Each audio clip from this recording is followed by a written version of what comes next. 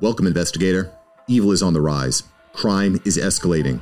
Our mission is to eliminate the crime by exposing evil, examine why it manifests, and highlight the brave souls that confront it every day. Join us as we work together to bring justice to every victim. Welcome to All Things Crime. Here's your host, Jared Bradley. Here's my concern for this case in particular. Number one, nobody in Idaho, as far as the Idaho Crime Lab or the FBI, have an MVAC. Yeah, that's a real problem. That's a real problem. Yeah, in my opinion, that's a huge problem. So they need to send it out, send it to a private lab that does.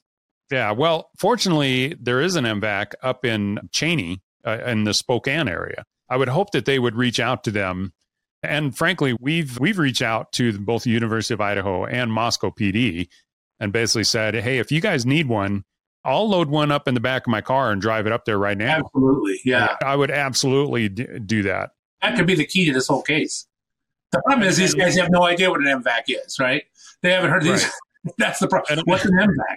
Now do some research. Right. That's the biggest problem is a lot of these guys. And I know FBI ERT teams have requested the MVAC, but for some reason, the FBI, they haven't bought them. So, let alone be trained in one. And then, to me, that is probably the number one problem. I mean, Cheryl McCollum. Yeah, absolutely. And Cheryl is one of her mantras, and she said this multiple times, is every case, every tool, every time. Absolutely. Yeah, use everything. Think outside the box. Don't just try to keep everything. And speaking of MVAC and not knowing about it, I was just down in your neighborhood about 3 weeks ago teaching a homicide school in Utah, and I was shocked how many people in that room did not know what an MVAC was. I mean, a few did, but a lot of them did not. And they're right there in your backyard, right? Yeah, well, which is a complete failure on our part, right? No, but that's because we're not getting into what crime labs do what. But I mean, they need to. No, they just need to. It's one of those things where there's been enough cases that, especially when you're dealing with touch DNA, right? Absolutely. Like the Dr. John Wall case here in Salt Lake City, where he smothered his ex-wife with a pillow. They tried swabbing that pillow, and they got just a partial DNA profile. Well, once they used the MVAC, they got his full profile. Which, of course, he was estranged from her. That's what made it valuable, because his DNA on a pillow in a house he lives in would mean nothing. But he was estranged from her and should not have been there any time. Yeah, exactly. Right. So you would think, back to this quadruple homicide, you'd think that most likely, especially if this guy has been spurned by one of the girls, that his DNA, there's no reason for his DNA most likely to be in that room. So that's number one. And number two is you're also looking at touch DNA. So collecting every cell possible is going to be critical. And if you're stabbing victims, how often can you stab multiple times and not have to grab on to the victim?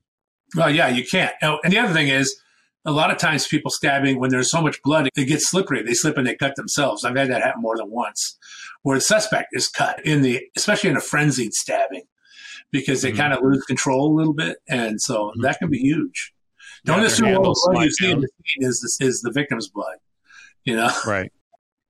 Well, but I was thinking even with handprints, like say, the suspect has so much of the victim's blood on him that the next thing that he grabs onto is he's leaving a handprint, and maybe you'd be able to get a decent print from that, but most of the time, probably not. But even if they've dusted things and there's smeared prints, you can still take that tape off and do DNA on the moisture that left the print and see whose it is. You can. Unusable prints aren't unusable anymore, because you can get DNA from underneath that tape now. Right. Well, and that was my point, is that, yes, the majority of that handprint is going to be victim DNA. The suspect's DNA is going to be in there. And if you collect that entire handprint, like with using the MVAC, for example, you'd collect enough of that suspect DNA that you should be able to, especially if it's a male on female, if the blood is actually one of the female victims, you can eliminate all of that DNA and just focus on the male DNA. So that's my biggest thing, is I'm just like, if this is as violent as everybody is kind of explaining it to me, and I'm seeing that picture of they actually have blood streaming down the outside wall. So it actually seeped all the way through to the outside and was dripping down the outside wall.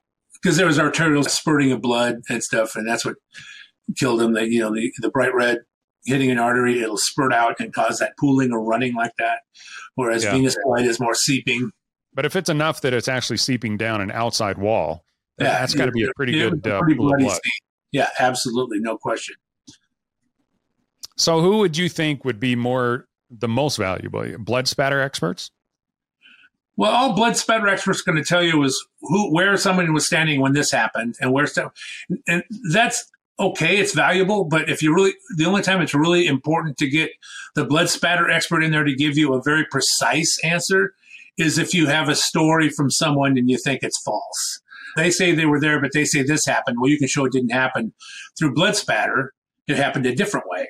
But otherwise, anybody can read blood spatter in the basic sense as far as movement, which way it was going, because the tail points the direction of emotion and things like that. But if you really want to get the trigonometry and everything in that, unless you have a person there claiming one thing happened and you can show it didn't, I don't really know that it has much value in this case. Obviously, I think the DNA obviously is going to be the key by fingernail clippings, defensive things that they did. Touch DNA, if the person wasn't wearing gloves, we don't know if they were or not. I just really hope that they don't start eliminating people because that person doesn't fit what the FBI profile said it should be. That's an absolute mistake because they're wrong often. So, it's just an educated guess. It's not the gospel. So go with the evidence regardless of whether they match what the FBI profile says. Oh, interesting. Yeah. Well, in this kind of a case, how often is it just going to be some random serial killer that rolls into Moscow, Idaho, spots these four and just waltz in there and starts killing them? Yeah, I don't think so. And first of all, this doesn't match any known serial cases going on right now, unless, again, it matched that Oregon case. Now, I don't know how far from this scene that Oregon case was a couple of years ago or last year, but where in Oregon it was. But, the thing is, you got to start with, it's probably someone who was obsessed about one or more of the girls. They were cute girls, and somebody could do that. And if they're spurned, they get enraged, or maybe they go up there thinking they're going to, just talk to them and stuff. And then it gets out of control. And now they're killing people because they think they're witnesses. The other issue is, why did they not kill the other two? And it's probably because they didn't know they were there.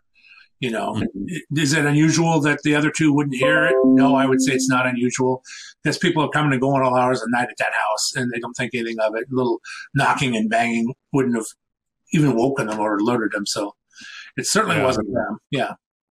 Yeah. Well, the word is that was a pretty active party house. So like you said, there were probably things going on at all hours of day and night. And those people are just very lucky that they survived this. Yeah, for sure. Yeah. Yeah. I can't imagine somebody that's willing to kill 4 wouldn't be willing to kill 6. Yeah, exactly. Unless they were just worn out, because that's physically, it's a very difficult thing to do. It's like you're wrestling, right? But you're wrestling against 4 different people because they're resisting and stuff. At least maybe the first one wasn't because you got them sleeping, but the rest are fighting you, and it's physically difficult. And this person was exhausted. And this person would have blood all over them when they left. So did somebody see somebody with blood? You'd think in a case like this, it's so well known that if somebody saw somebody with blood, that they'd make the call. And the question is, did they make the call? And it's sitting in a tip pile somewhere, and nobody's looked at it. The other thing you want to look for when you're going through tips is you want to look for, take special attention. If you get the same information from 2 separate sources to look at one person, then you got to really look at that person because you're getting it from 2 different people, right? A lot of them where I was driving down the road and I saw this weird guy in the neighborhood. What do you do with that? Right. Nothing, right? But you might get specifics, and they probably have something. Out of those, if you have 800 tips, 2 or 3 of them might really be related to the murder, but you got to find them. It's separating the wheat from the chaff. Right. Wow. That's a lot of sifting. It is. But you can't have the main detectives do it because they're too busy with other stuff. You got to have somebody else do it, even if it's administrative people. And then it can be reviewed by a supervisor to make sure they did it right. And then the ones that are really important, then you assign detectives to them. Yeah. Well, obviously, they've at least pulled in resources from the state and the FBI. Right. And I know they need it. They need it because they're not equipped for this. They don't have the experience, the equipment, or anything for this. But good for them for calling for help. Good for them. Yeah, for sure. Which is like I said, huge kudos to the Moscow PD that they're not trying to do this. They're not trying to do this themselves, but I'm hoping they know this is way over their head. They know that. Yeah. That doesn't mean they shouldn't be the lead agency, but they need help. Oh, yeah. Well, I can imagine there are officers from all over, Pullman and everywhere else, coming in to help out in any way they can, because this is just, I mean, especially you have students, the whole student body is just petrified to even come back to campus. Sure. We're right here in the Thanksgiving holiday. And so, as far as that goes, it's good timing. But at the same time, because they have so many students leaving, now you have a whole pool of people that you can't interview. Right, exactly. Well, but you know what? You need to send people to the ones you think are important and interview them. Which brings up another point, is this whole university thing. These type of crimes, universities are magnets for this type of crime because they have young girls there and things like that. That's where people that are prowling this stuff are going to go. They're going to go to the universities. And like I said, this guy may have done, I would check over at WSU too, across the state line. And if they had any weird events or people threatening people with knives, and because it's so close, it's like one town almost, so don't stop your investigation at state lines. Yeah.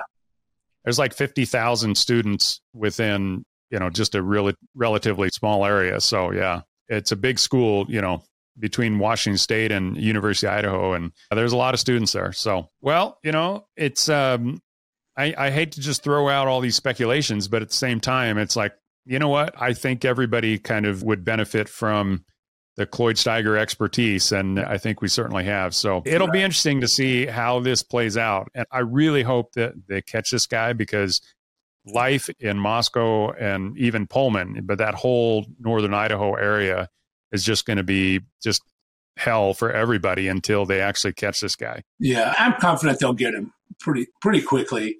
Nothing else forensically.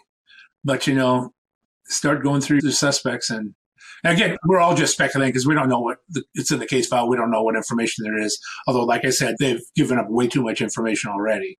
Don't fall into the pressure that the police won't tell us anything. Well, there's a reason why, because we don't want to damage our case.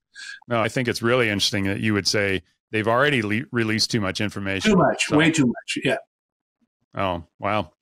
Well, one thing's for sure. If you're listening to this or watching this on YouTube, then if you know one of those investigators and you think that, we find out that the MVAC can help, then that's where I come in. And I'll tell you what, contact us. We would be more than happy to help. So, yeah, absolutely. All right, Cloyd. Thanks, Jerry. I appreciate you jumping on, spur of the moment. And I know you're always ready to talk murder. That's right. That's what I do. Thanks. Right on, buddy. Okay, well, have a great Thanksgiving, and I'm sure we'll run into each other pretty soon. Okay, you too, buddy. Okay, thanks. Talk to you later. Thanks for joining us. Your attention today brings us one step closer to exposing and eliminating the evil that brings crime to our communities. Hit subscribe and share this episode. Together, we will bring justice to every victim.